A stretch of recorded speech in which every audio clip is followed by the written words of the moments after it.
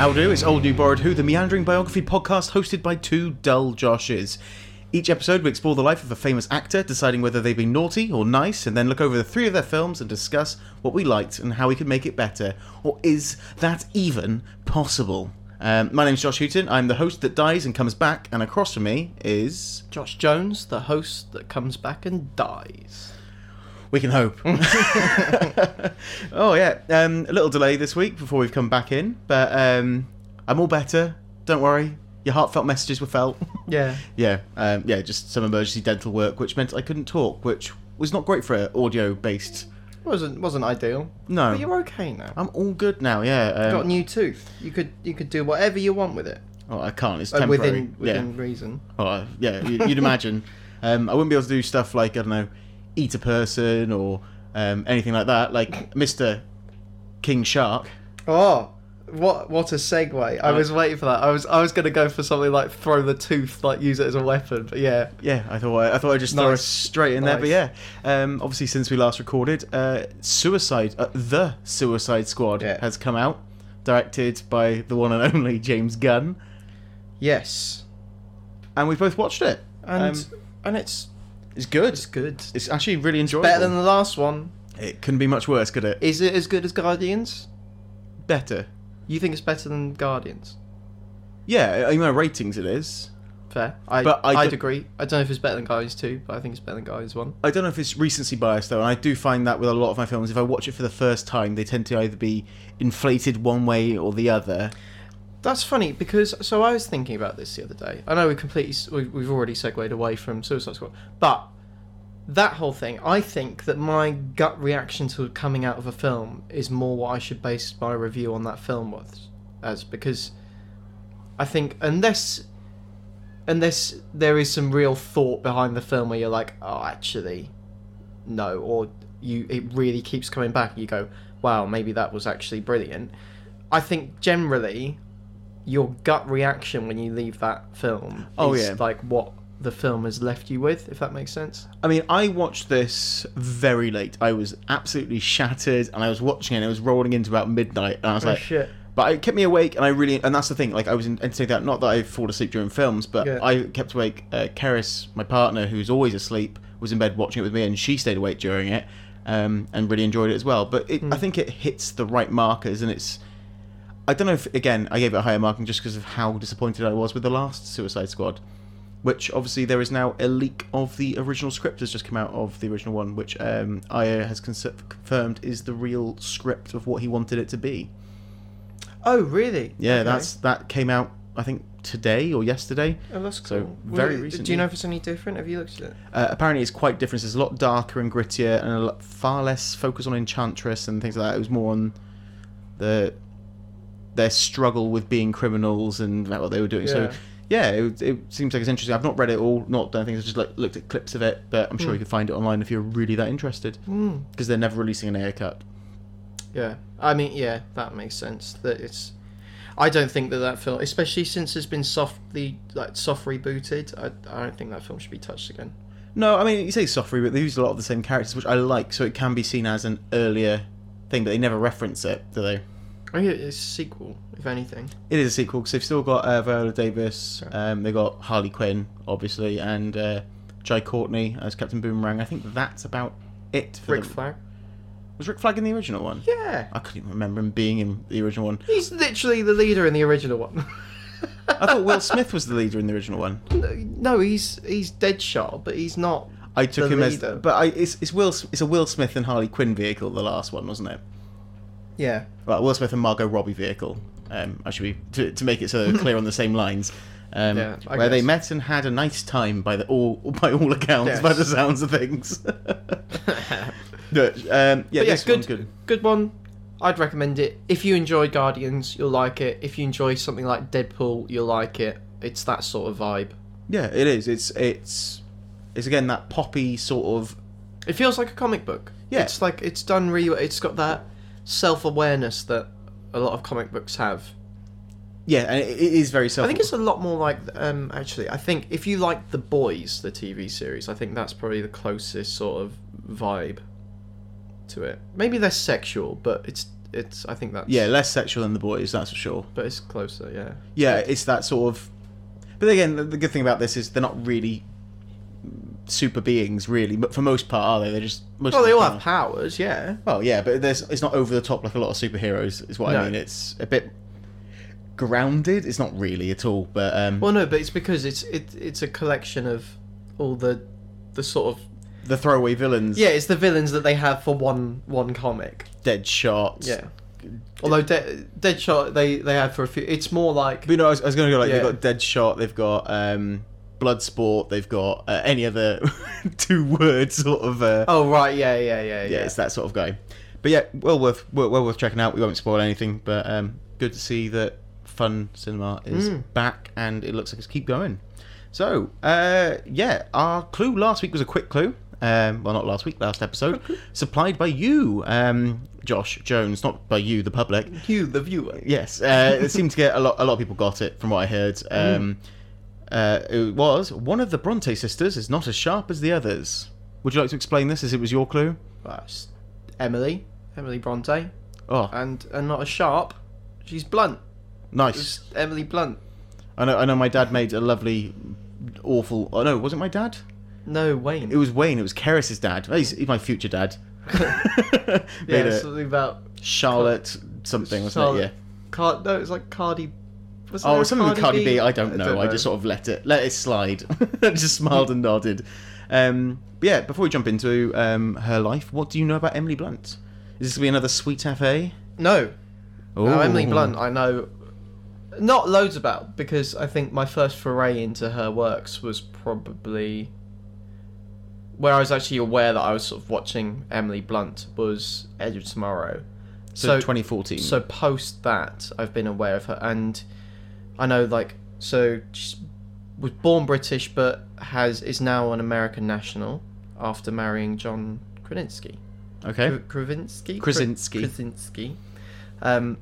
That's pretty much the extent, but I quite like her. I think she's good. She's a good actress, and she always comes across well. I like people who come across well when they're on stuff like Graham Norton, and she always does. Well, that's I think obviously we know we'll talk about the film that we were discussing, but The Rock said that she's probably the funniest person he's ever worked with. Oh, really? Set. Yeah, that's cool. Which is good. He's been with Kevin Hart. Yeah, because fuck Kevin Hart is what he said. He was like, "Fuck you, Kevin Hart. I like her more." But yeah, let's go in. So before I go into her life, I just want to say, as usual, I've used IMDb and Wikipedia for some of the information, along with Britannica, The Famous People, and some other further sites. No biography.com for her. She's not big enough for biography.com, but big enough for Britannica. I'd say she's a huge actress at the moment, but what do I know? I mean, you shouldn't talk about weight after she was told to be rake thin for Devil Wears Prada. Oh, was she really? Her and Anne Hathaway had to lose weight for their roles, and they were being monitored on set for it. I know it sounds awful, but I get it for that. That was the thing, yeah. But not that it should ever be a thing, but if you're playing that role, yeah. So before we digress any further, let's dive into her childhood. Yeah. Sit down, you're too old to be standing. So, born February 23rd in 1983 in Roehampton, southwest London, Emily Olivia Leah Blunt is the second of 4 children. There's Felicity, her older sister, and then Sebastian and Susanna, which is spelt like Savannah, but with a Suze at the beginning. It's like A-double-A, so it's A-double-N-A-H at the end. Susanna. Was that how Susanna out of Trini and Susanna? I have no idea. It just looks strange to me. I think that's how you spell Susanna. I just don't like this. I don't like the name, but that's another thing. Sorry if you're called Susanna listening to this. Go by Sue. She was born to Oliver Simon Peter Blunt, who was a barrister, and Joanna Mackey, who was a teacher. Joanna was not just a teacher, not that a teacher is just a teacher or just a career. I'm busy covering myself here because there are definitely teachers listening to this. It's great to be a teacher, but she also has an actress. She was also an actress for 7 TV credits, but they're mainly for like TV shows and like one-off things. Mainly known for the TV miniseries Lily, but that was her mum. So her mum was an actress, but mainly a teacher. Cool. There are some notable family members as well for her. Her grandfather was Major General Peter John Blunt, a logistics officer in the army who was awarded the George Medal for risking his life to save one of his drivers. Wow. So it's known, the George Medal is awarded for gallantry, not in the face of the enemy. So I don't know what was up with his driver, but that's why it differs from the George Cross, if anyone's interested in that. And her uncle is Crispin Blunt, which I think is a great name. Crispin Blunt. It sounds like a rap name that you're trying to... You are crisp and blunt. Yeah, Crispin Blunt. Yeah, it could be just stage name. But he's a Conservative Party politician and has been an MP for Reigate, Reigate. Yeah, that's round the corner from me. Yep, since 1997, and was the Under Secretary of State for Prisons and Youth Justice between 2010 and 2012. Yeah. So... Interesting. Good friends with... Is that Miss Theresa May at that point? Was that... When? 2010 to 2012. Well, that's Cameron, isn't it? Yes, it is, because May was... I don't want to go into it, but yeah, under Cameron. But she's not related to James Blunt. No, that's not a famous family member. I just thought I'd put it out there. Whenever I looked at facts for her, it was all like, not related to James Blunt. I was like, that's not a fact. A fact is stating something that has happened, or something that is... How many people have gone, two people famous called Blunt? Maybe because... Maybe they think she's beautiful. Yeah, good one. It's true. Blunt was educated in a co-ed private school called Ibstock Place School, where she is probably the most notable alumni. Whilst younger, she had a stammer and engaged in relaxation classes to resolve this. It sort of helped, but at age 12, she was asked to play a character with a different voice, which helped overcome the stammer and was a turning point for her. She used the northern accent, and it removed the stammer entirely. That's cool. So, turns out acting and putting these other accents on... I'm sure we've had... I can't remember who else it was, but there are definitely people who we've spoken about who had speech impediments as kids and turned to acting. There are a few other... I know Samuel L. Jackson... Was Emma Stone one? Emma Stone, I don't think was... Samuel L. Jackson's a famous one for it, because he used to put the word... put motherfucker in everything, and that was his way of getting past the stammer. So he used it as almost like a touchstone. Like a tick? Yeah. Wow. So that's how he got past his speech impediment. There are a few others on there. I can't remember who else we've come across that's done it. But yeah, we've definitely talked about other people with stammers. But I think it's the putting yourself in a different person's that's really cool. being. You sort of forget. So following her time at Ibstock, she attended Hurtwood House in Surrey. Shut up, that's literally around the corner from me. Yeah. I know someone who went to Hurtwood House. A private sixth form college known for its performing arts programme. Yeah. Yeah, she went there. And she was and when she was there, she was signed with an agent and began her acting career. Fucking hell. So she went to school round the corner from where you live. Yeah, literally. That's like, yeah. So a few other notable alumni from the Surrey School are Emily Beecham, Jack Houston, and Hans Zimmer. Didn't know Hans Zimmer went there. That's cool. Yeah, so... I didn't know he did acting. That's cool. I think it was just... it's performing arts, so he did his musical. There's a few other makeup and other people who've graduated from there. So it's most sort of... There's singing, there's dancing, there's acting. Oh, cool. Yeah. I don't know if you know either of those people, but obviously Jack Huston is in the lead in the remake of Ben-Hur. Yes. It's his probably most famous role. I just thought I'd say who that was, because I think that was a name that I didn't know off the top, and then I looked and went, oh, of course it's him. So she started out on stage, performing consistently between 2001 and 2004, where she was named Best Newcomer by the Evening Standard. That's cool. Which is quite a notable sort of thing to get. All the British actors who we talk about seem to have started on stage. Yeah. And not many of the Americans. It's a different sort of... I think it's a different sort of theatre. I guess but I guess it's because over here, if you're into acting, you go to London, and the big thing in London is the West End. Yeah. Whereas in America, if you're into acting, you go Hollywood. Well, it depends, doesn't it? Or New York. It depends if you're West Coast, East Coast, isn't it? It's where you want to go. Yeah. There's not... If you go to London in the UK, which obviously where a lot of Pinewood and all that sort of thing was, you don't go there for movies. You go there for stage. Well, yeah. Definitely used to anyway. A sad state of affairs. She soon moved into TV before being noticed for film. In 2005, she got her first role and has gone from strength to strength and become a household name.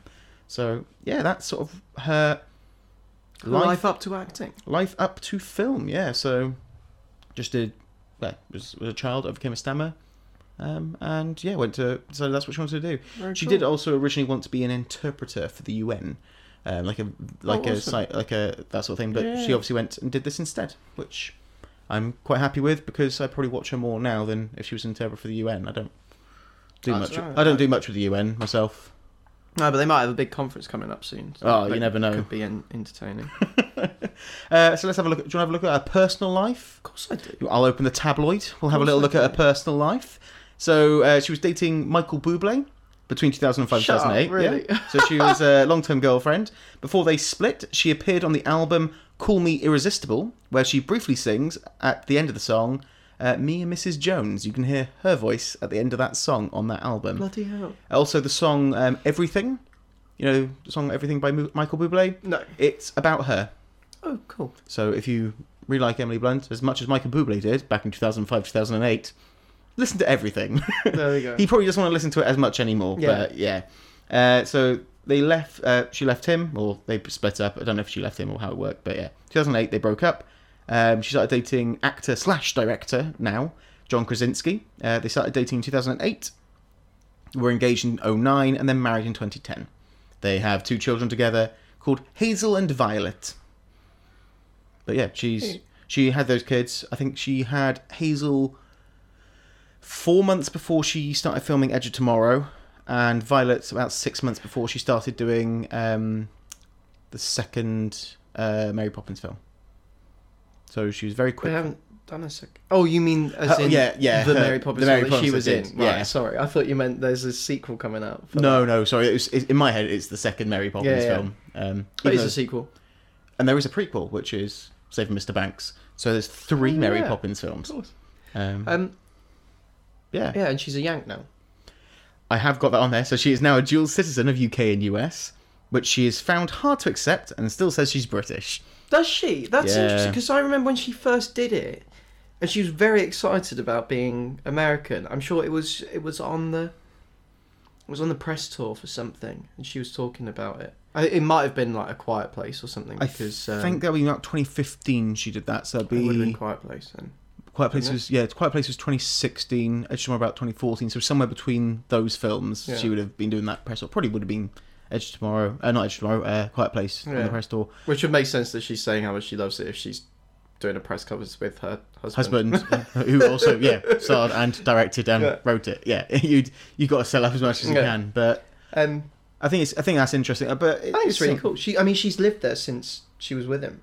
Yeah, which is they've never lived in England together. Yeah, they live in Brooklyn, I believe it is. Yeah. I didn't write that down, but yeah. I wonder what accent their kids have. They must have American accents. But she's got such a British accent. Not that there's one British accent, you know what I mean? She's got that quintessential... Well, I mean, if you go to private schools and you're from Surrey, what do you expect, Josh? I know, yeah. Well, you could end up like me. Yeah, a real Cockney geezer. I am not. But she's got that sort of set accent. They're very British. He's clearly American in his accent, but also they live in America. They go to American schools. It's not like exactly they're surrounded by that. It's more where it's more where you live than who's like your parents. I think because you spend more time with others and you try and fit in with them, don't you? As a kid, talking. I guess especially if your parents are actors. Oh, that sounds awful, but surely they're away a lot. Probably more her than him by the looks of it. Although he's doing his own things, isn't he? Like Jack Ryan or Jack Reacher and all those. I saw him filming series. Jack Reacher in London. So yes, they are probably away quite a bit. She has several fears. I thought I'd bring those in. So she has a fear of heights. Understandable. I think that's quite a normal fear. Cockroaches, again, quite normal. And putting on gloves. Really? She used to scream as her mum used to put on gloves when she was a kid. She just does not like it. She does not like having gloves on her hands. She has a fear of gloves being on her hands. I mean, it makes more sense, the fear of the gloves being on the hands, than just gloves in general, so... I know, so I see it. I kind of get it. Get it? It's almost... it's almost claustrophobic. I know it sounds silly, because no matter what clothes you wear, obviously with the exception of gloves, your hands are out. They are like constantly... You are able to touch things, and I kind of get how that could be quite limiting and quite claustrophobic in a way, isn't it? Yeah, I get it. I mean, I'd never say I had a fear of it. I don't. Yes, I mean, I was that kid who didn't like getting paint on his hands in school and stuff like that because again, it made my hands feel sticky. I wasn't so same sort of thing, but I'd never said a fear of paint being on my hands. No, maybe I do. She is also her sister is Felicity. She is now married to Stanley Tucci, so she is brother and sister-in-law with him. So she's also related to Stanley Tucci now, who she obviously worked with in Devil Wears Prada. Yeah, I was trying to remember where I've seen them both on screen. Yeah. They used to try and one-up each other in scenes, like, because they were both supporting characters. Yeah. The whole idea was they were both just trying to one-up each other in who could do it more. Bear in mind, that's like her first Hollywood film. She's done a couple of independent and goes, you know what, I'm going to play with the big boys. So I can go in there. And her party trick, because I've got this down here, Nice. is she's able to mimic the trill of a pigeon. Oh, cool. Do you want to give a go at it, Josh? Go on. You can... That's better than I thought it was going to be. I mean, I thought you were going to just go, cool. So I'm glad that's what we got. I used to hear them outside my window all the time back home. And you used to talk back to them? I did, yeah. People made sure that they were doing my bidding. Did you have like cannon strings, or did you just shout through the window? I mean, you know me. I'm a wartime boy. I was sticking messages to their feet, like sending them off. Yeah, I mean, maybe me. Do you want to go on Club Penguin? go away. Pigeon was busy having a confliction as he was sending a Club Penguin. Why not Club Pigeon? But yeah, I suppose tin cannon strings is sort of a hat on a hat with the messenger system, isn't it? Yeah. Really, adding too much. But yeah, that's what I've got about her personal life, and beforehand. I filled out her personal life a little bit more purely because we now need to you filled out her personal life. Yeah, I personally did. Yeah, I've been going around throwing cockroaches at her, putting gloves on when she's asleep, just to have that in here. Yeah, that's why I was away for a week. that's what it was. I was busy causing mayhem on the streets of Brooklyn. So, should we move on to naughty or nice? Whilst cooing like a pigeon. Oh, she came. She doesn't just do it. She listens. She goes, "Oh yeah, there's a pigeon. I'm going to say hello. I feel like I'm back on the streets of London." And she started doing Mary Poppins for me as I was just pretending to be a lady covered in them. Wow, that was a lovely tangent. I liked it. Naughty or nice? Let's move on to naughty or nice. Do you think she's naughty or nice? You'd think that, wouldn't you?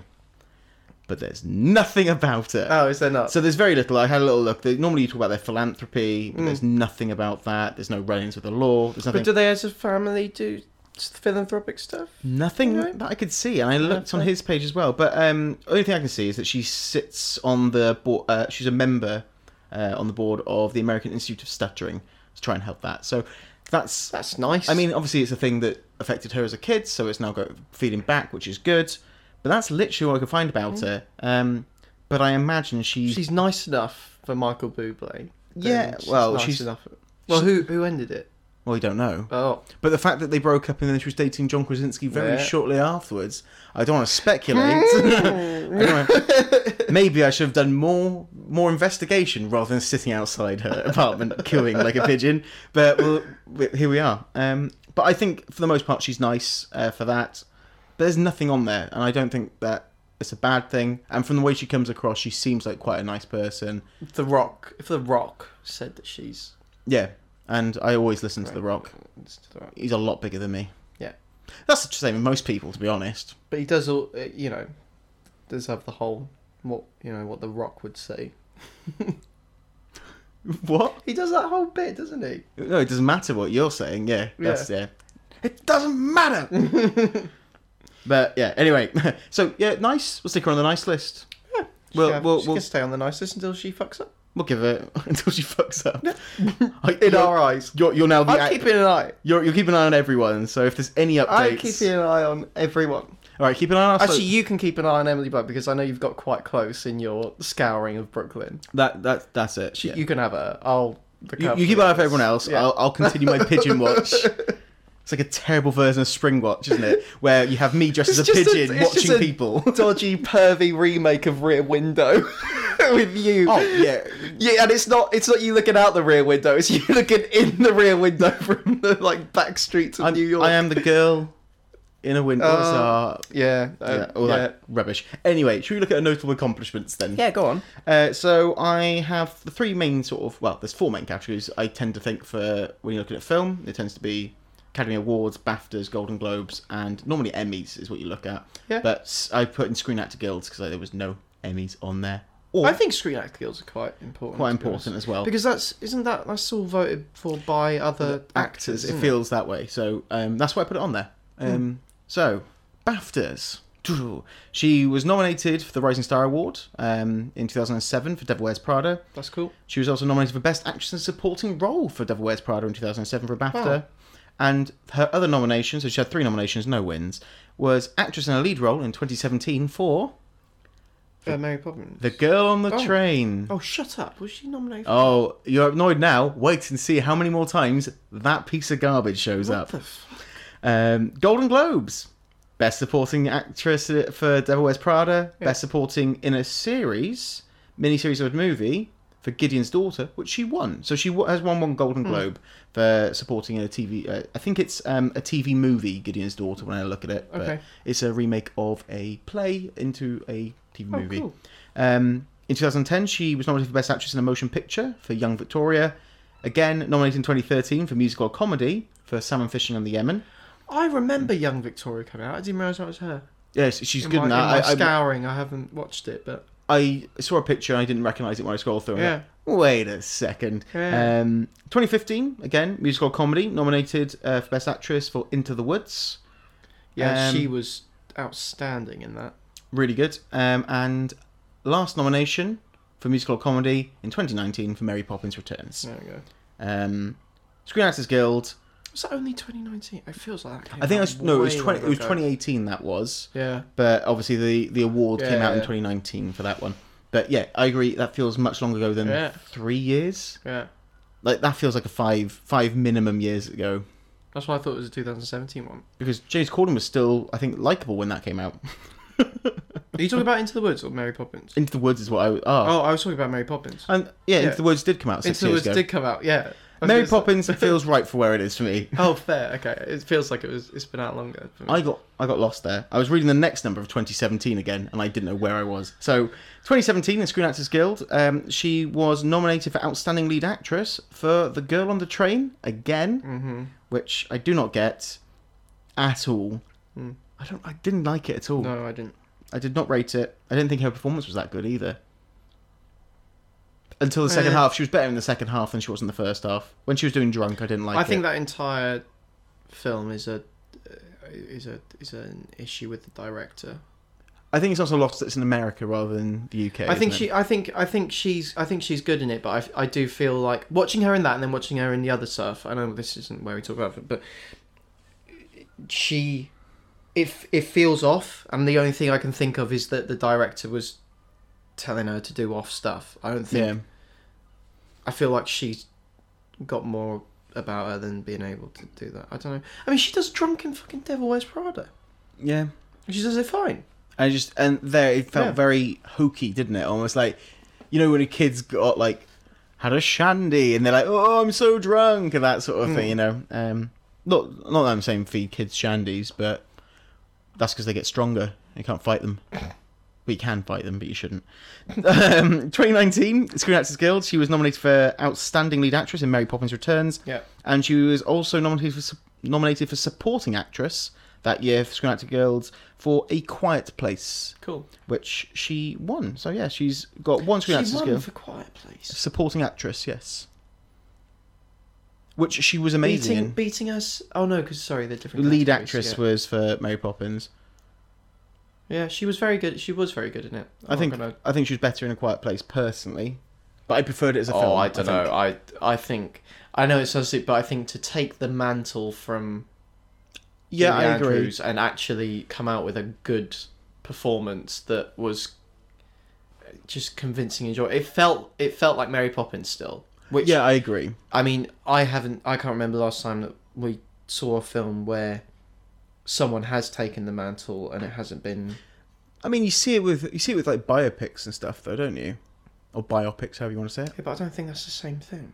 I think it's because it's such an icon. The only thing, it's like when you redo Han Solo. Yeah, okay, Like, it was I a good get it, performance, but it wasn't Han Solo I was watching. So it's But to taking me, that famous. but it's retaining the character of the original. In that Han Solo wasn't a bad performance from the new guy, Yeah. but it wasn't Han Solo to me. It didn't feel like the old Han, whereas this very much felt still like. And Mary again, Poppins. this is different to like a James Bond, where they're doing their own version. Yeah, aren't and they all feel different anyway. Yeah. Yeah, I agree with that. I'm trying to think of anything else that can compete with that. The Hulk. Well, they didn't feel the same. They got better each time, the performers, didn't they? I wouldn't say from the actor. I think Ed Norton is a better actor than Mark Ruffalo. It was just a different style of Hulk.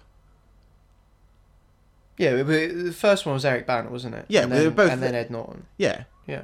But I prefer Ed Norton to fair. Okay. Mark Ruffalo. I think Mark Ruffalo's too. I'm a sad Hulk. Hulk smash.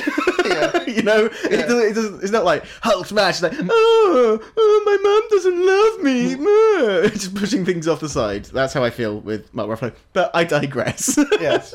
Yeah, it's been a long day. I'm just going all over the shop. But maybe that's what I need to be doing. Anyway, movies. That's what we're here for. We're just really two young guys who we're fortunate enough to be involved with a lot of great people whom it's coming upon us to... There's no way we're doing this in less than 20 seconds. Movies. Yeah. So, as always, we have selected 3 movies to go back and look at. One based on the reason we're doing it, which will be the new release on Disney, which is... Jungle Cruise. Jungle Cruise. So, Jungle Cruise is our main... sort of feature, I suppose, for this one. And then we both choose one. So I chose the 5-Year Engagement, and Josh Jones chose... I chose The Edge of Tomorrow, and I'm gonna address this now. Why? I'm gonna address this now. Oh, I don't know what you need to address, but... That I feel like we've picked 2 bad films for Emily Blunt. Not that they are bad films innately. I think they are poor choices considering... the stuff that she's done. I feel like we haven't, but between I don't know what to, because she's very good. She's quite a jack of all trades, I think, in her performance and ability. And we've got action and we've got rom-com. We've got rom-com, action, and then she sort of moved into like comedy. But I feel like, you know, as I'm sure we're going to inevitably talk about later, things like Sicario and A Quiet Place, I wouldn't say they're action films, they're like... Yeah, but I think I would put... You got sci-fi with her, which was, I think, Edge of Tomorrow, Looper, things like that. You have the rom-com era where you have, like, Devil Wears Prada. Yeah. Salmon Fishing in the Yemen is a rom-com for what it is, and 5-Year Engagement. And then you have sort of the more... I think marketable stuff, which is more like the Mary Poppins one and Jungle Cruise, and Romeo and Juliet. So I think we are hitting quite a few areas you're in. Yeah, Maybe they're not the best ones in those areas, right. But by the same token, I don't think that's a bad thing. I think we're just talking about her. I mean, it gives people more films potentially to look at, unless these are her 3 best films. They're not her 3 best films. They're not her 3 best films. I'm genuinely... I love Edge of Tomorrow with all my heart, but I feel like for the Abby Butcher podcast, by the time we've got to now and we've already watched all the films, I'm like, I really should have picked Mary Poppins. That was a silly decision, I think. But had I done that, we'd be... I think that's too similar to... But I think it's good we've got a nice spread, because obviously we've got 2012, 2014 and 2021, so it's a nice sort of... lovely spread of Emily Blunt. Who doesn't want... Oh, this is... Are you sure you don't want to be the pigeon outside her window? Well, I'm saying a lovely spread of films. I don't know what you're insinuating, yes, Josh. It was all my fault there. I wasn't led at all. Anyway, should we move on to the very first film?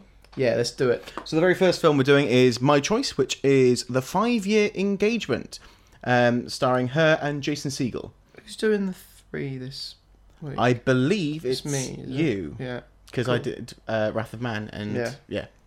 Did Correct. I do Wrath of Man? Yeah, yes, you I did. And you weren't happy with it or something. I can't remember.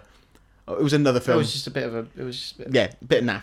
Anyway, I'll do The 5-Year Engagement in a minute. In a minute. Here we go. Plot. It's a film. It follows. Well done. Perfect. It follows 5-Year Engagement. Emily Blunt and Jason Segel have got engaged. It starts very much with them getting engaged, and then it follows their life together as she starts succeeding, he starts making compromises, and it's the story of their relationship as both struggle with the choices that are being made. He struggles with leaving his profession and watching his best friend do better than him and doing his life. She watches her sister do things that she wish she was partly doing, but she's also really happy that her career is prospering. There's a moment where there's some sin and adultery, and then they break up, and is it over? What's happening? And it's a story of them getting back together. It's a lot of laughter, a lot of fun, and that's it really. I don't think I need to go into specific details, but that's the plot of the film, really, isn't it? I think you've nailed it.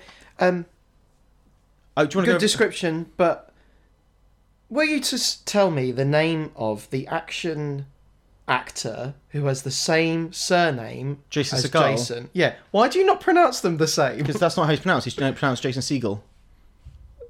As in, like, the bird? Yeah, because Seagal actually has an A in it. What's he's got, then? E-E. Jason Segel. Yeah, Segel. Is it? Yeah. I always thought they were the same They're surname. not the same surname. Right. Oh, so that's okay. why I pronounce Fair. it There you go. the correct way. Correctly, clearly. How Yes. how do you pronounce it? Is it Jason Seagal? Yeah. No, it's like seagull because it's like pigeons, and that's how I got close to it. There we go. Yeah, so it stars Back to Emily him. Blunt. It stars Emily Blunt. It stars Jason Segel as the lead too. Mm-hmm. It's got Alison Brie playing her sister. Yeah. Obviously Emily With a Blunt's good sister, British accent, I think. with an all right British accent. I think the main reason they were cast is because brunette with big eyes.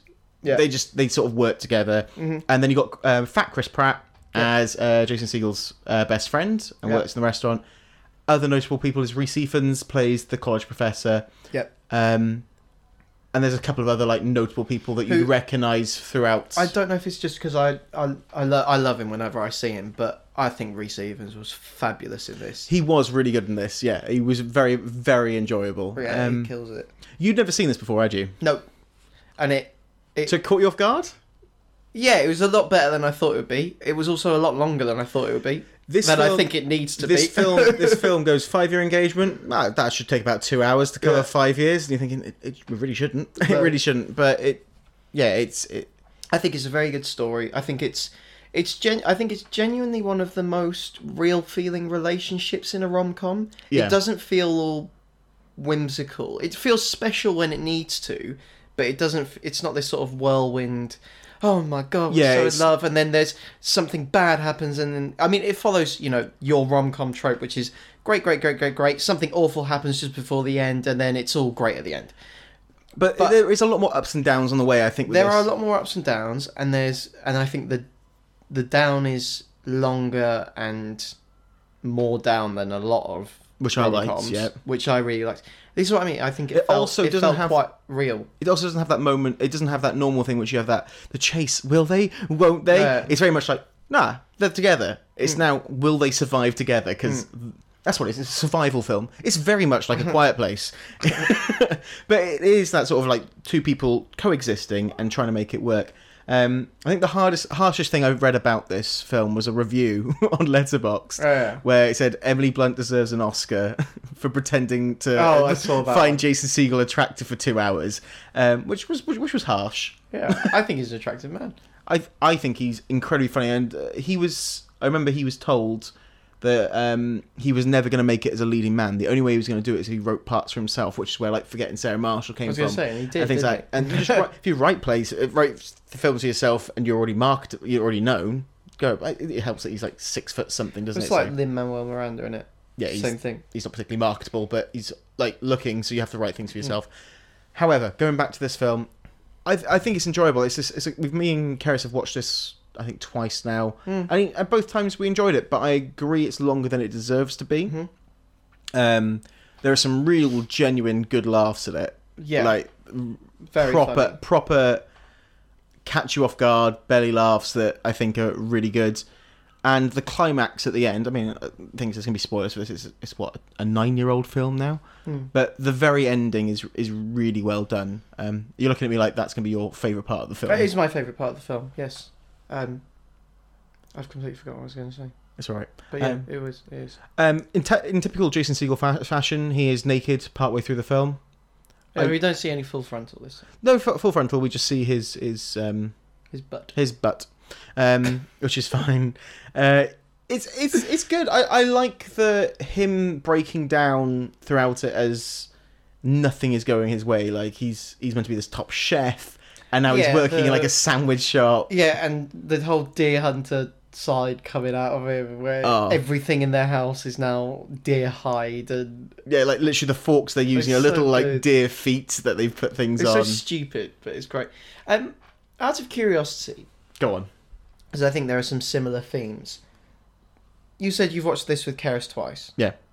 but you wouldn't watch Marriage Story with Keris. I think this has a lot more sort of real issues. Yeah, but there's more humour in this. That's what I mean. Like, you can hide behind the humour because something's happening, but don't worry, he's now gonna lose a toe because he's fallen asleep naked outside in the snow. Doesn't he? You know, it's stuff like that, or she's gonna get shot with a crossbow, or like it's over the top humour. It's very slapstick as well, which I think appeals more to me than maybe a more typical rom-com. On the lines.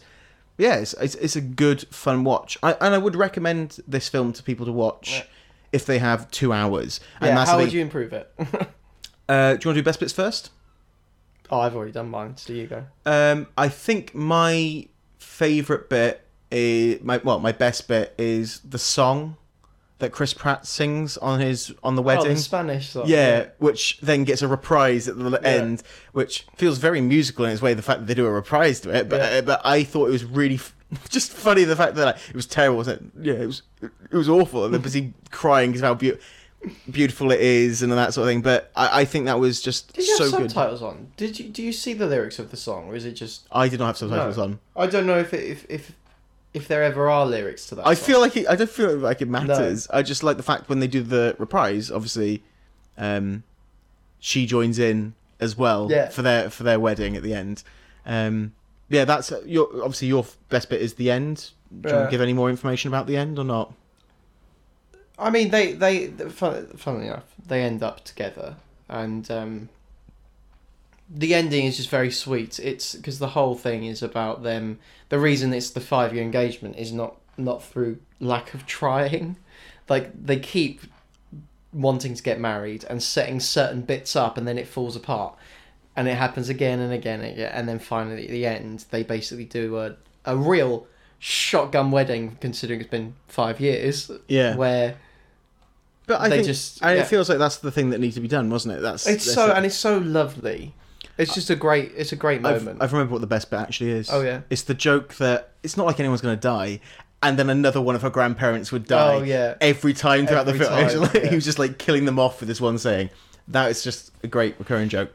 To improve the film, though, it needs some heavy editing. Not heavy editing. I think you need to cut off 20 minutes of this film, make it 1 hour and 40, and I think it's more acceptable at that point. Where do you cut it? I don't need all the Kevin Hart. That's don't need all the Kevin Hart, the Mindy, that sort of thing. I like the fact that they've got that going on, but realistically, you could have just had her being a doctorate candidate and trying to get that sort of professor teaching with tenure, which then turns into. It felt like they were just getting some more names in. It did feel that way, but it was 2012, so it was very early in all of their sort of their runs. But Mindy was writing at that point. Yeah, she was, and she was already in The Office at that point, and she was doing bits, but she wasn't in film. You know, there's a difference between like a TV actress to being a film actress. I think of what else she's really been in film. I want to say This Is the End, but obviously the film with Emma Thompson, Late Night, came out 2 years ago. I've seen that. But yes, that's another one. That's another one that she came out with. It's her and Emma Thompson. They're the two. Yeah, I agree. I think it just needs to be. It needs to be cut a little bit. There was no point. I think also no. I think the affair that he has feels really sudden, and I feel like I can't, and I don't know whether I would change that maybe, but equally I kind of feel like it's a bit of a, like Ross in Friends. It's that sort of, I know this girl, I find her attractive, and I'm pissed off.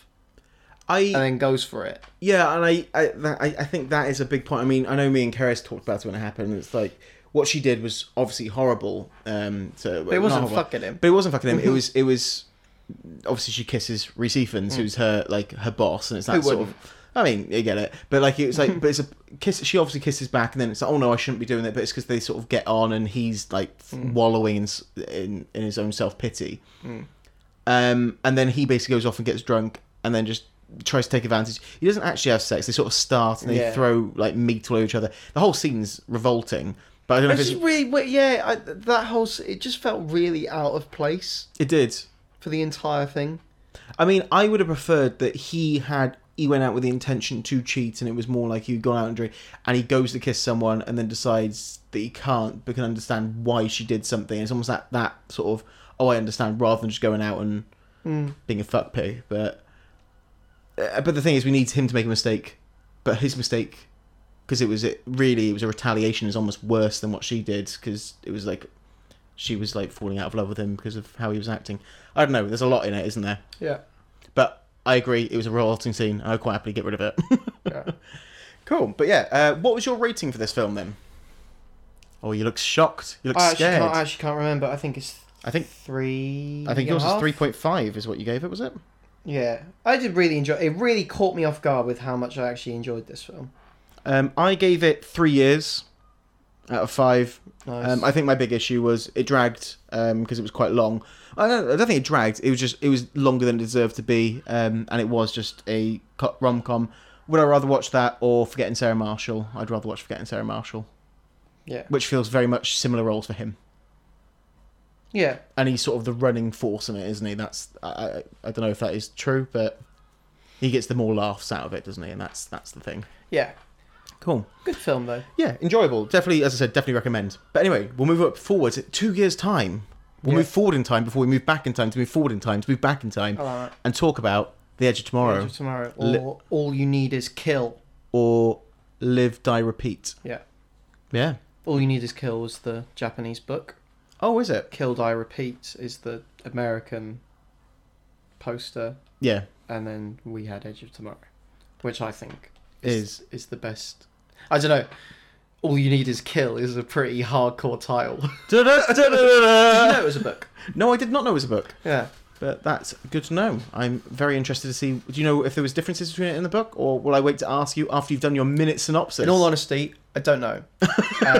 Although I did hear there were rumours about a Full Metal Bitch sequel, which I'd be well here for. So do the previous iteration. Right. So ready? Go. Okay. So Tom Cruise is a general in the army and aliens have invaded. They've taken over pretty much all of Europe. France is a bastion. Well, no, actually, sorry. Britain is a bastion onto the French coast and British coast. And basically, aliens are invading. But what happens?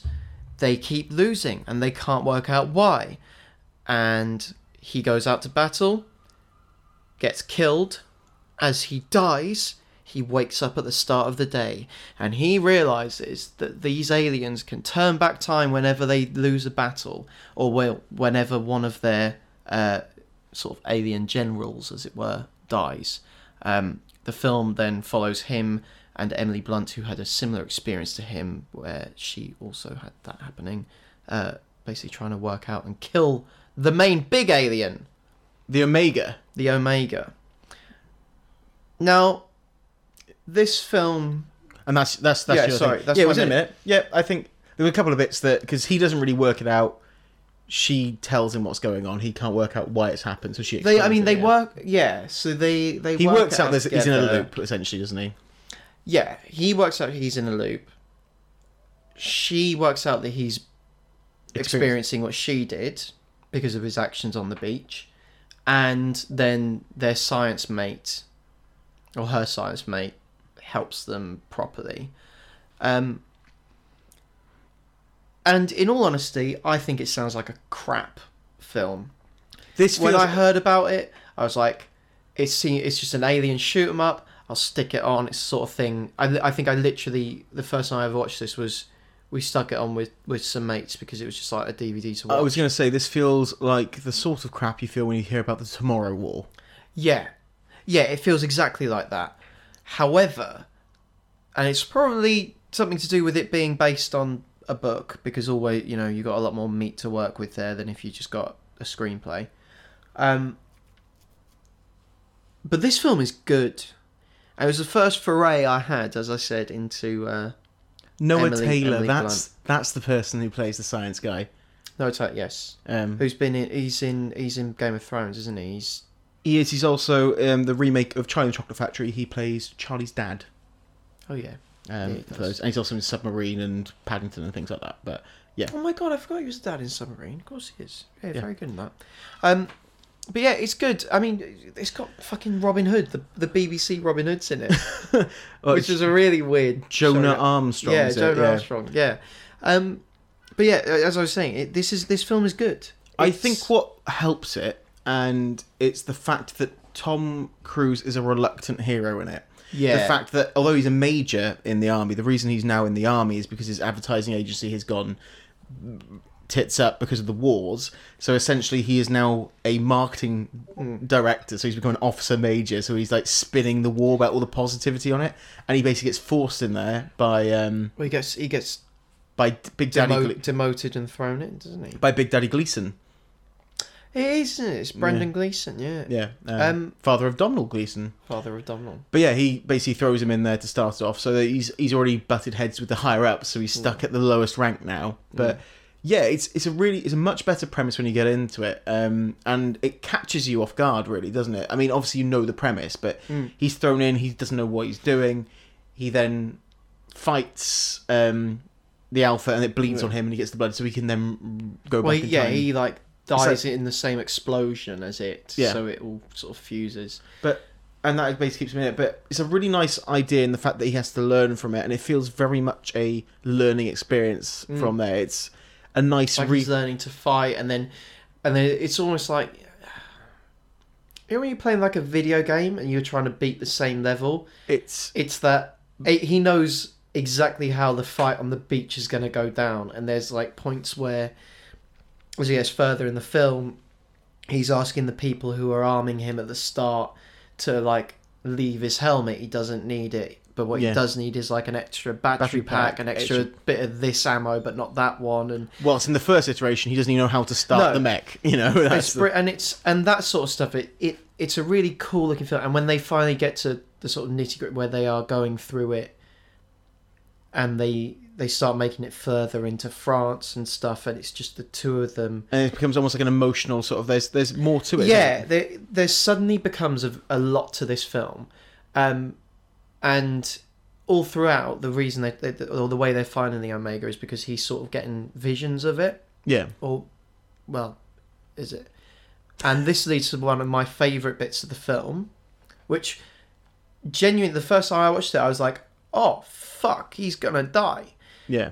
Where he goes to where he thinks the Omega is, and one of the general aliens, the Alphas. I call them. Are they called Alphas? Yeah, they're Alphas. What are the little ones? They're not got names. They're just grunts. They haven't got names, but yeah, I imagine betas are probably what they're called, aren't they? Yeah. Basically stabs him, but won't kill him, because to be killed is to reset. Yeah. And they're trying to let him bleed out because they realise that he's a bit of a... Well, he's onto him. He's evening the playing field, which has been an even...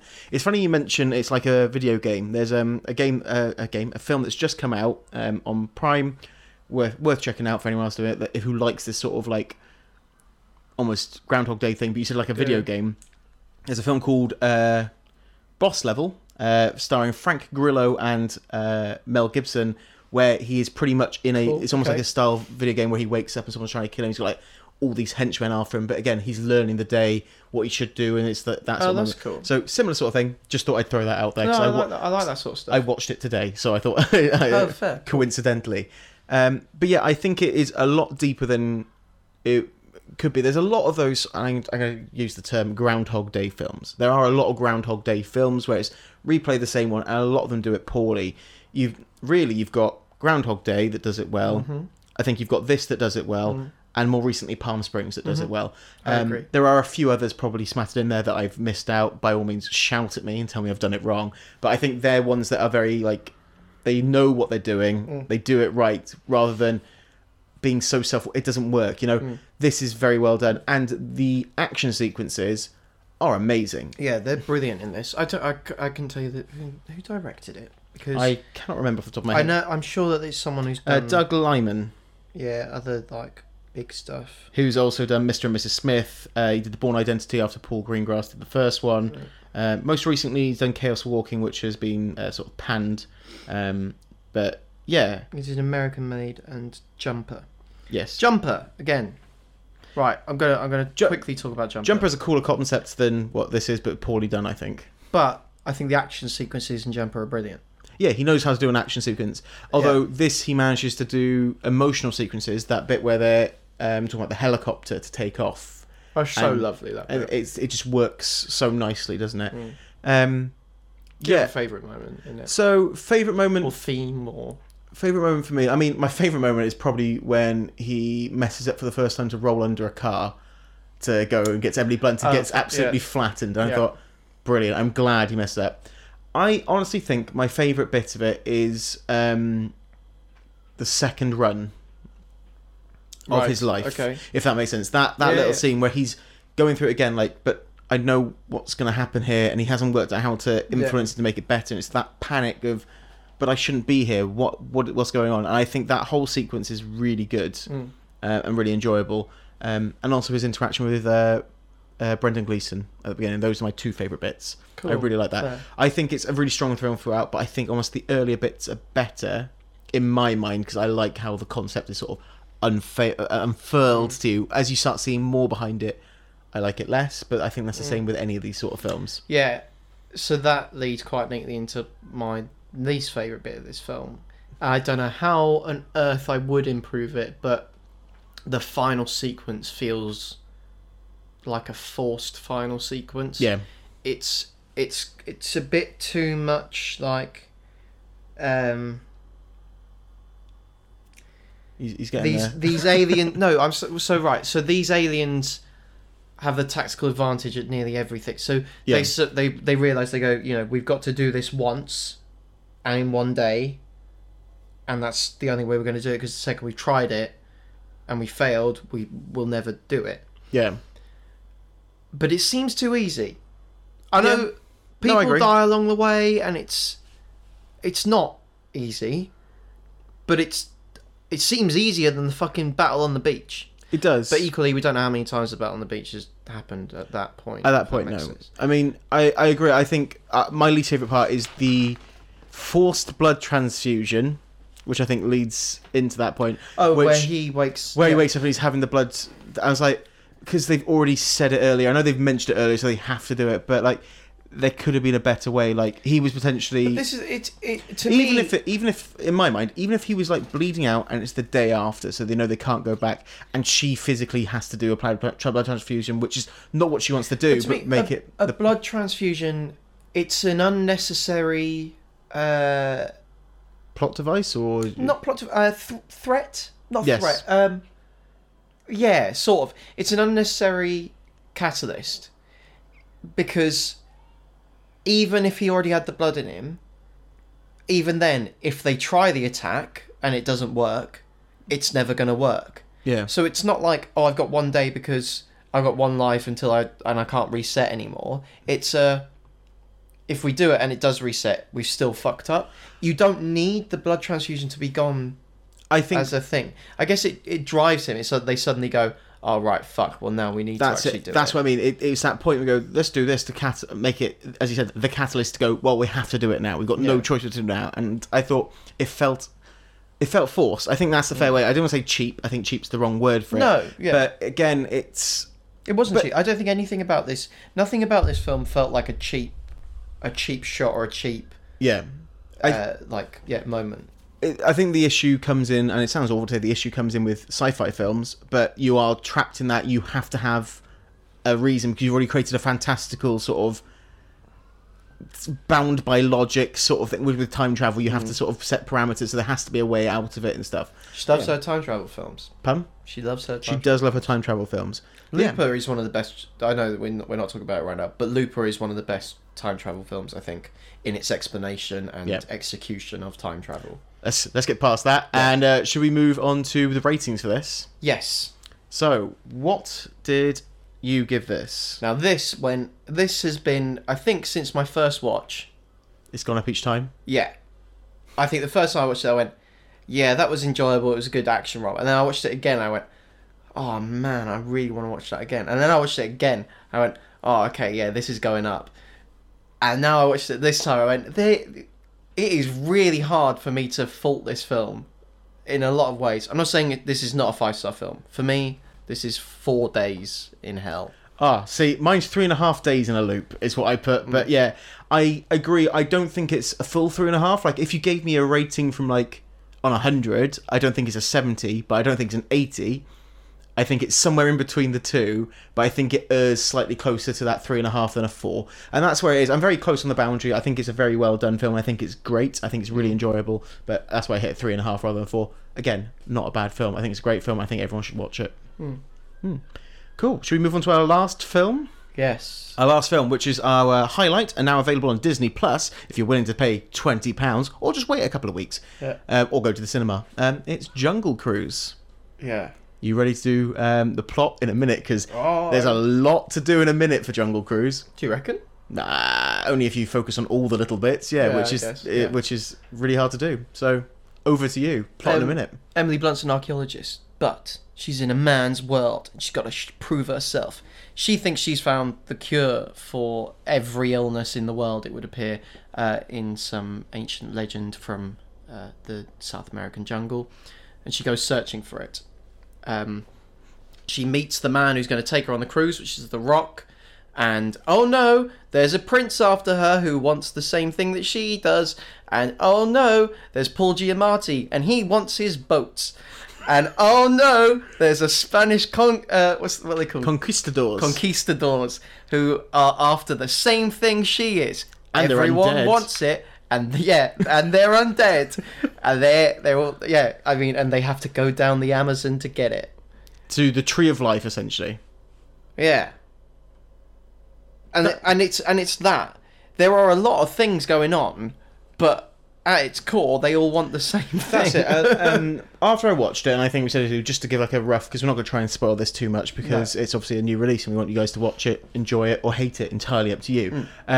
It feels very much like it's trying to capture the idea of what The Mummy was, is what I said to you, wasn't it? And I think you agree. It's that idea that every generation, or like every 5-10 years, they try and capture that pulpy goodness and just put something out there that the family will enjoy.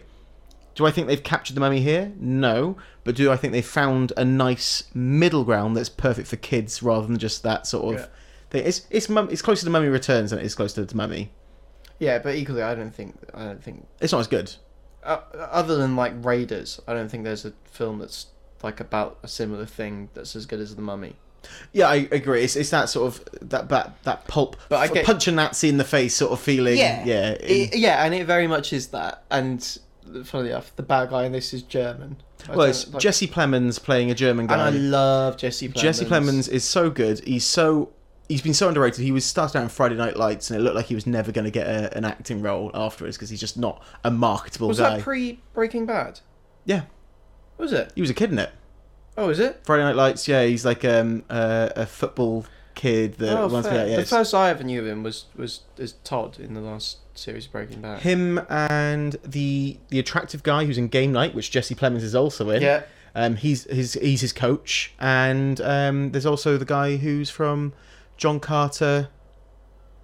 One of Mars, John Carter of Mars. Yeah. He's also in Friday Night Lights. So yes, cool. a few people are made out of that. Fair. But yeah, it's Jesse Plemons playing that. You got Jack Whitehall playing her brother, who is, I don't think is it a spoiler to say what I was about to say? No, it's been all over the internet. First openly gay character, but not openly gay. He mentions it, but he can't be openly gay. Yeah, so he's repressed sort of gay. Well, but this is the thing, is they still don't say the word gay. It's obviously what they're alluding to. But it's, what is it? His tastes are elsewhere. His tastes are elsewhere. I mean, they allude to it, but it's so obvious. It's not like, I know a lot of people were talking about how Luca was quite that sort of thing, but it's very much like, no, clearly this is what he is. It's just, he can't do it at that time. He's not accepted by I feel like it's a real cop-out from Disney. Oh, yeah. In all honesty. Because he's not openly gay. He's the first character who sort of said they might be gay. I mean, in all honesty, if we're really going for it, I think Timon and Pumbaa were like gay. But any reason why? Or they literally, I don't know, they were It's also cross species there, so it's a different thing entirely. Yeah, but not that I don't think that matters in a Disney movie. But they're in love with life, I think, more than anything else. It's just they're happy and content with their own companionship. I think they're both asexual. That's how I look at those. Yeah. More like, you know what? We've got our grubs. We've got some sun. We've found acceptance in each other. Anyway, Jack Whitehall comes out this way. The Rock is obviously far too big to be in this boat. He's The Rock, and he does what The Rock does. He's less smouldery in this. He's trying to be a con man. He's not the nicest guy. There's less. I genuinely quite liked him in this film. I liked him, but I'm saying it's not that sort of like, yes, I'm clearly the good guy the whole way through. No. I'm sorry. I'm saying as in I liked his performance. Yeah. Yeah. I didn't like Emily Blunt at the very beginning of the film, and I liked her more as she went on. Why?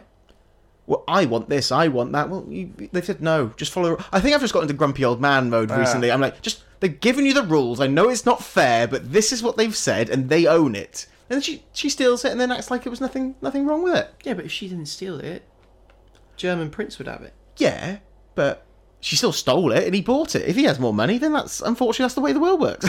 Yeah, that's true. I mean, that's not fair. I mean, he was probably bought with Nazi gold because it's clearly that he's a Nazi, although it doesn't quite clearly say it. I don't think he's a Nazi. I think he is. Is this set then? I have no idea when it's set. I feel like it's late 1930s. Yeah, I feel like it's post World War One, pre World War Two. I felt it was very Raiders of the Lost Ark era. Oh no, it felt quite Kaiser-y more than it felt. Yeah, I can get Nazi. that. Yeah, it's pointy helmets, isn't it? Yeah, I suppose. I think it's somewhere in between. I can work out if he's like getting it to make sure Germany's the superpower, which they wouldn't have been, because Kaiser-y would have to be earlier than post-World War, because that was all over then. That was now the Weimar Republic. Yeah, but I could see, to me it was quite... History lessons now, guys. Yeah. Interesting thing about this film. Yep. It was filmed in, 2017. Really? Yeah. I only know this because I was listening to a podcast the other day from 2018 where Jack Whitehall is talking about filming Jungle Cruise with The Rock. That makes sense, because I remember he was talking, because he was also cast in another Disney film. So he's got Clifford coming out soon. Clifford Big Red Dog is Jack Whitehall. He's the lead guy in that with Clifford. He's the dad. Oh, I like that he's actually made it. I think so he's done it, cool. And then he was also in a. Was he in Frozen or something? I think he was in Frozen, wasn't he? He was cut from Frozen, and he was cut from it. But that was around the same time that when he was doing that. That was when he was pre this. Yeah, but Frozen would have been his first. Yeah, I now pronounce you trollfully married or something like that. But that's what I mean. Like, he was around that time, and I remember there were being talks about it. So that makes sense. It was around then it was being filmed. But it's obviously been percolating for a while. I don't know why it's been held up for so long. Yeah, it really has. Is it because boats are really slow? Yeah, I think so. Just took a while to get here. Yeah, they tried a riverboat across the Atlantic, and they lost the tape, so they had to refilm it.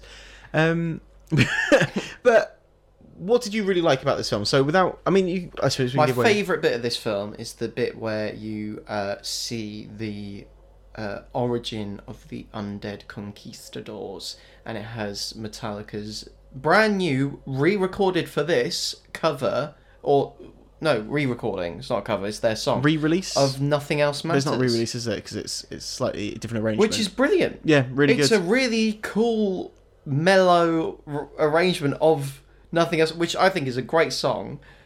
And I heard it, I went, this is Metallica in a Disney film. And then I looked it up, and they literally went in to re-record it. I really like that. It's brilliant. It's a great sequence. I want to say Jesse Plemons, but I don't like that whole story, and it's a shame, because I really like Jesse Plemons. I don't think he was needed either. He wasn't necessary. I think my favourite part of it might be near the beginning again. I like the beginning of the film. I like the con at the very beginning that The Rock pulls in. Oh, yeah. Without giving too much away, but the con that he pulls at the beginning and the reveal of what the con was is really good at the beginning of it. Also, I like Paul Giamatti in this, even though he's only in it for a bit. I just like him being Paul Giamatti. In yeah, that's it. Yeah. What would you improve with this film? Is it going to be the same as me, that it's too long again? And it's too convoluted. It's just bloated, isn't it? I think it's bloated, yeah. I don't know that that's like the hull of a ship. In all honesty, and I kind of hate myself for saying this, I would improve this film by recasting Jesse Plemons' character. Okay. I love him, but I feel like had you gone for a really OTT campy old school Disney villain style for the German Prince, I think this film would have been more fun. Definitely. It felt like they tried to make it a bit too serious there, and you already had the serious thing with the Conquistadors, which was actually, in hindsight, it's quite a serious story. I mean, not that it's giving much away, but the Conquistadors basically committed genocide. Yeah, I mean, and spoilers, guys, if you don't know about history. Yeah, this is what I mean. But like, so that is already your dark your story. hook, yeah, and I think a funnier villain could have made it better. This is where it leads into what I would have done. Again, I would have got rid of the whole story with the German. Okay, fair. And made Paul Giamatti the villain when they got to there, because he then realizes what the value is in what she's doing. Right, yeah. So not only is he after his boat, but he's also after that to then get back his losses. So you can make him into this big campy villain that's and you could do that with Paul Giamatti, I think, very easily. And you could do it that way, and that's how I think you'd improve it in my mind. Smart, that. I like that. But that's what I would do with Jungle Cruise. Not to say it's a bad film. Again, no. I thought it was alright. So it's enjoyable. What did you give this? 3. Solid 3. You gave it 3. I gave it 3 lands out of 5 at Disney. Nice. Yes, but 3. Oh yeah, I didn't realise this. I sent you a message. I said this feels like they've made a film like to create a ride from, and you were like, it is a film based on a ride. Yeah. I had no fucking clue. And I've been on it. Have you? Yeah, I've been on it. Yeah, it's in most places. Yeah, 1957 the first one was Jungle Cruise. Yeah. So yeah, it's been a long time in the works, and probably doesn't pay off as much as you'd expect for 64 years in the works, but it's still a fun film. Considering they had no sort of basis for the story outside of a ride, they've really clammed this one together in a good way, I think. But yeah, good film. That's our films. Cool, but obviously that's not all the films we want to talk about, so should we look at our rankings for what is Emily Blunt's best and worst in What a Ranker? What a ranker. That you like me right now. You like me. Did you struggle with this one? Yeah. I struggled a bit. I struggled for my top. Yeah, my bottom was easy for me. Oh, was it? Really easy for me. Although I had quite a few, I don't want to say at 1.5 stars. I had about 2 or 3 at 1.5 stars of her films, which is a shame. But I know which one I dislike the most. Do you want to do the best first? As you normally do. Do you want me to go first, or do you want to go first? Yeah, you go first. So my number 3 film for Emily Blunt is A Quiet Place. Yeah, same. Is your number 2 Looper? Yeah, same. And is your number 1 Sicario? Yeah, same. I think that's a fair ranking. I think if you ask most people, that's probably where you're going to get. You might get some Edge of Tomorrow's in there. You might get some. But I loved. This is the thing. Mary Poppins. You might get in there. I loved the Mary Poppins, but I think you could. But I think that those 3 films are very just. I think they are all 3 of them are good for their own right of the film they're trying to put out, isn't it? They're a very good film, and they are also a very good performance from Emily Blunt. Yes. Whereas I think Mary Poppins is a better performance from Emily Blunt than it is a film, but it's still a good film. Definitely. Don't get me wrong. Quiet Place, a really good take on the sort of horror genre, done really well, wonderfully acted. She's brilliant in it. It's real fraught. Looper, brilliant take on sci-fi, as we said. Great time travel. It's great to see it. It's Rian Johnson. I think he's a great film creator. Yeah. When he isn't forced into a franchise, I think that's fair for most people. Although I liked his Star Wars, I think he's good. It was the best directed Star Wars, but it was the worst Star Wars for you. But as a non, actually, it's not the worst Star Wars. But but like his own properties, like Brick, Brothers Bloom, Looper, Knives Out, great stuff. You know, and then Sicario, which I think is. It's just phenomenal. A really well done piece, and again, you get Benicio del Toro and Josh Brolin doing some brilliant acting, especially Benicio del Toro in that, and David Kaluuya. But some lovely shots. All 3 worth checking out. I can't wait to check out A Quiet Place 2. I still haven't had a chance to see it yet, and I'm hoping it's as good as the first. Yeah, not me. Worst film. Worst film for me was The Adjustment Bureau. Funny, yeah, it's not my worst film. No. Not by a long way. My worst film is Romeo and Juliet. That film can go fuck itself. Are you serious right now? I hate Romeo and Juliet. Romeo and Juliet's brilliant. I hate it. Are you really? Genuinely? Genuinely. I looked at that and I was like, oh, that's a contender there. 1.5 stars I gave Romeo and Juliet. Shut up. My Close. God. If I'd hang on Romeo and Juliet, it would have been The Wolfman, which, shame, is Benicio del Toro again. But that was my second to last one. It's definitely, though, Romeo and Juliet. I really don't like it. It wasn't brilliant, but it might be because people said I look like Romeo, which really hurt me. But I've taken offence to it. yeah. The Adjustment Bureau, I would not recommend The Adjustment Bureau to fucking anyone. What, Magic Hat?